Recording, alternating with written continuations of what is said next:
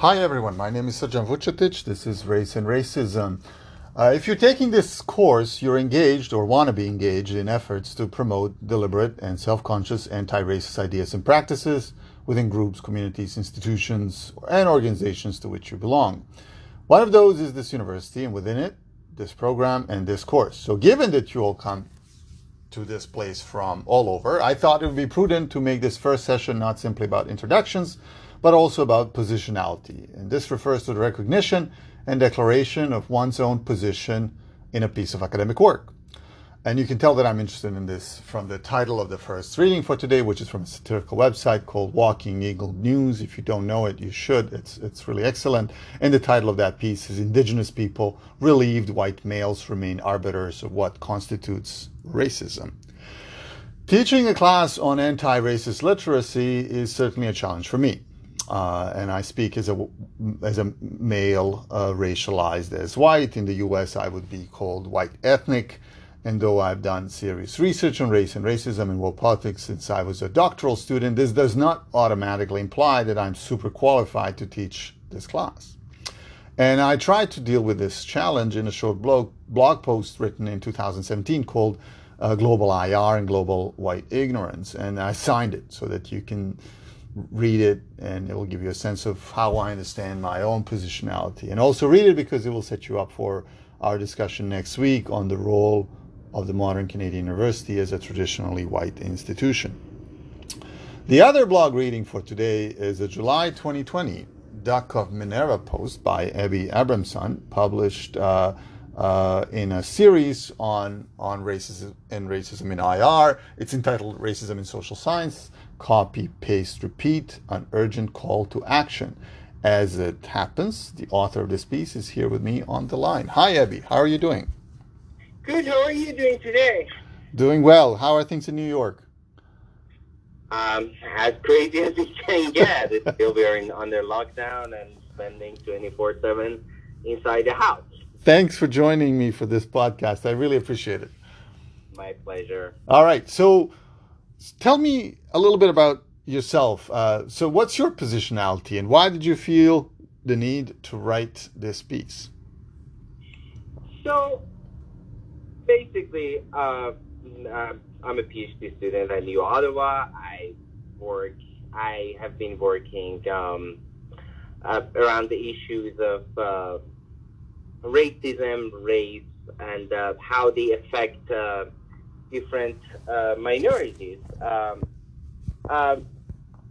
So I came by this piece because one of the students in the class wrote a piece, as I said in the blog post, about Black Lives Matter, arguing that the issue with blacks and African Americans in the U.S., the issue that they get more arrests, they get arrested more frequently, they put into prison more frequently, is because the issue is themselves, is not like the white supremacy, is not systematic racism, it's none of these things. And in order to justify their position, the students basically argued that there are other minorities, like West Indians minorities in the U.S., who are far more successful,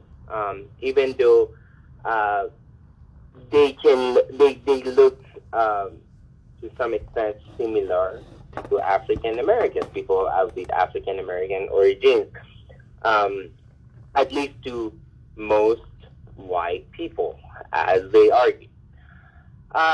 So then I started thinking about my own. I was shocked when I read this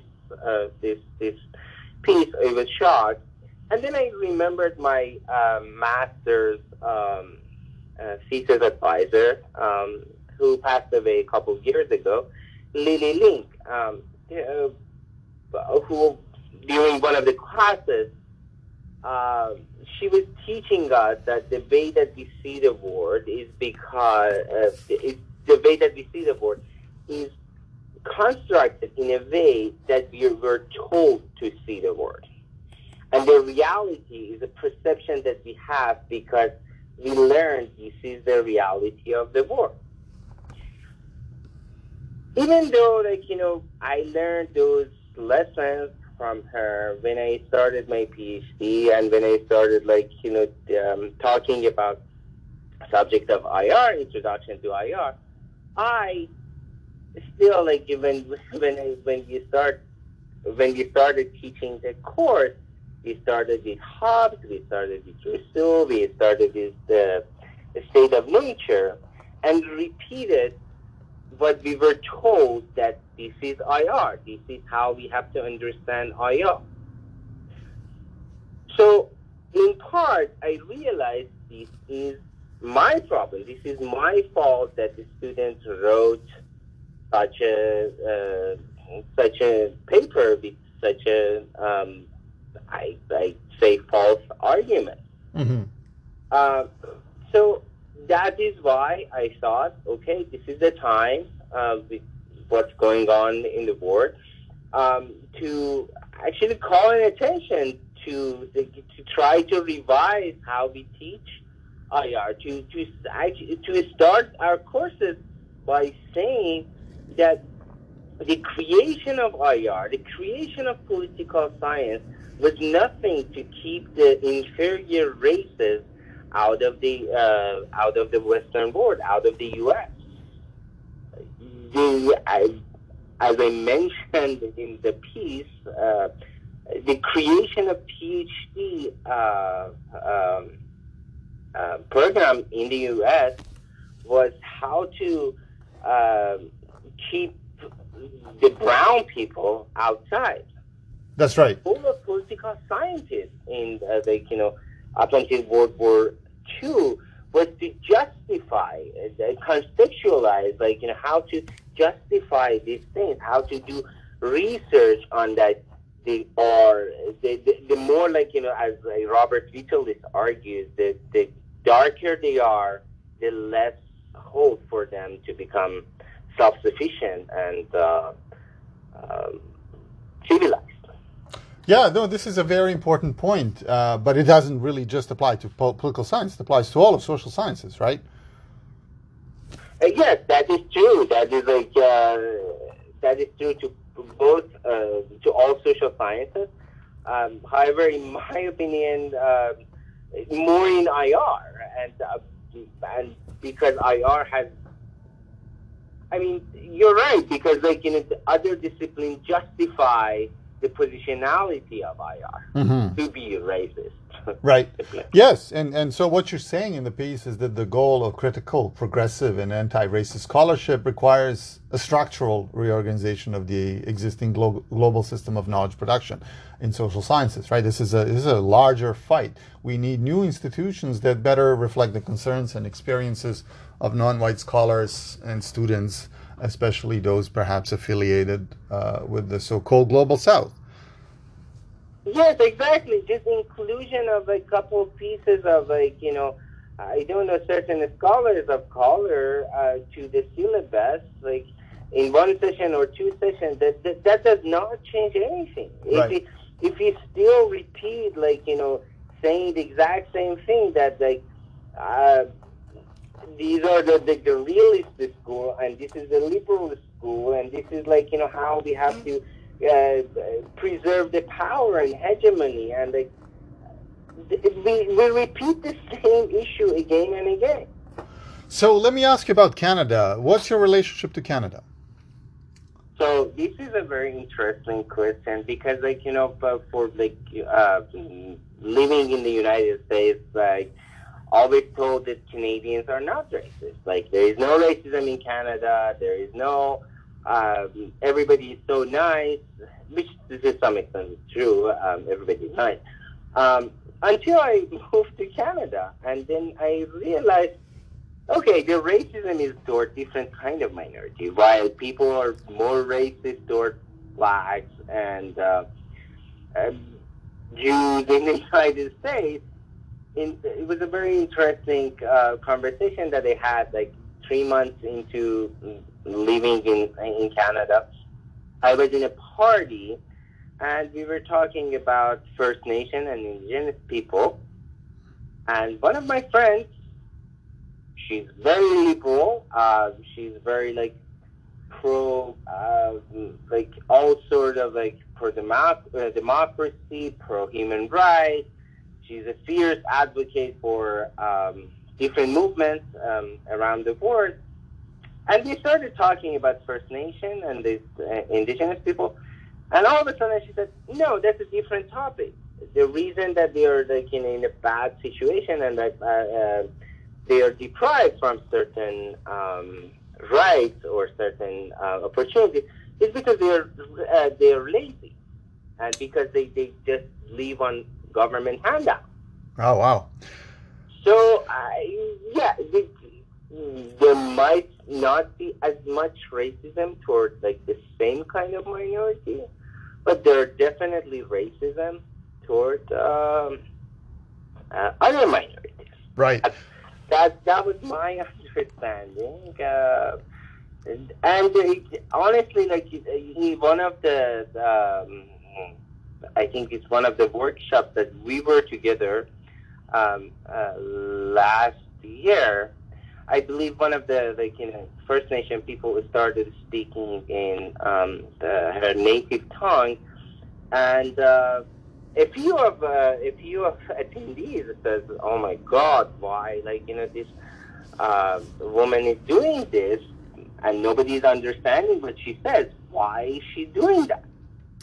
Yeah, Canada is not New Zealand. I mean, it's about 10 years behind in that sense. So yeah, we actually in this class will have a session on Indigenous resistance. We'll talk more about these things. But let me just, as a last question, ask you about yourself. So you're coming to Canada as an American citizen, but you're also from Iran.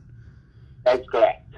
And so how does that position you to think about race and racism in world politics? You must have given it some thought. Well, yes, it's a strange position to be. I've often asked, like people have asked me when I say I'm coming from New York or coming from the U.S. They often ask me, where are you really coming from? And then I tell them Iran, and often after a few comments oh, now that does make sense. They say certain when it comes to topic of there was another colleague of mine when he asked me what my research topic is, and I said terrorism, counter-terrorism. I said, oh, okay, let the Persian, let an Iranian fix the issue of terrorism. Not as it's kind of this sort of they call it harmless racism. I was oh, I was just joking. But that kind of the issue has happened to me.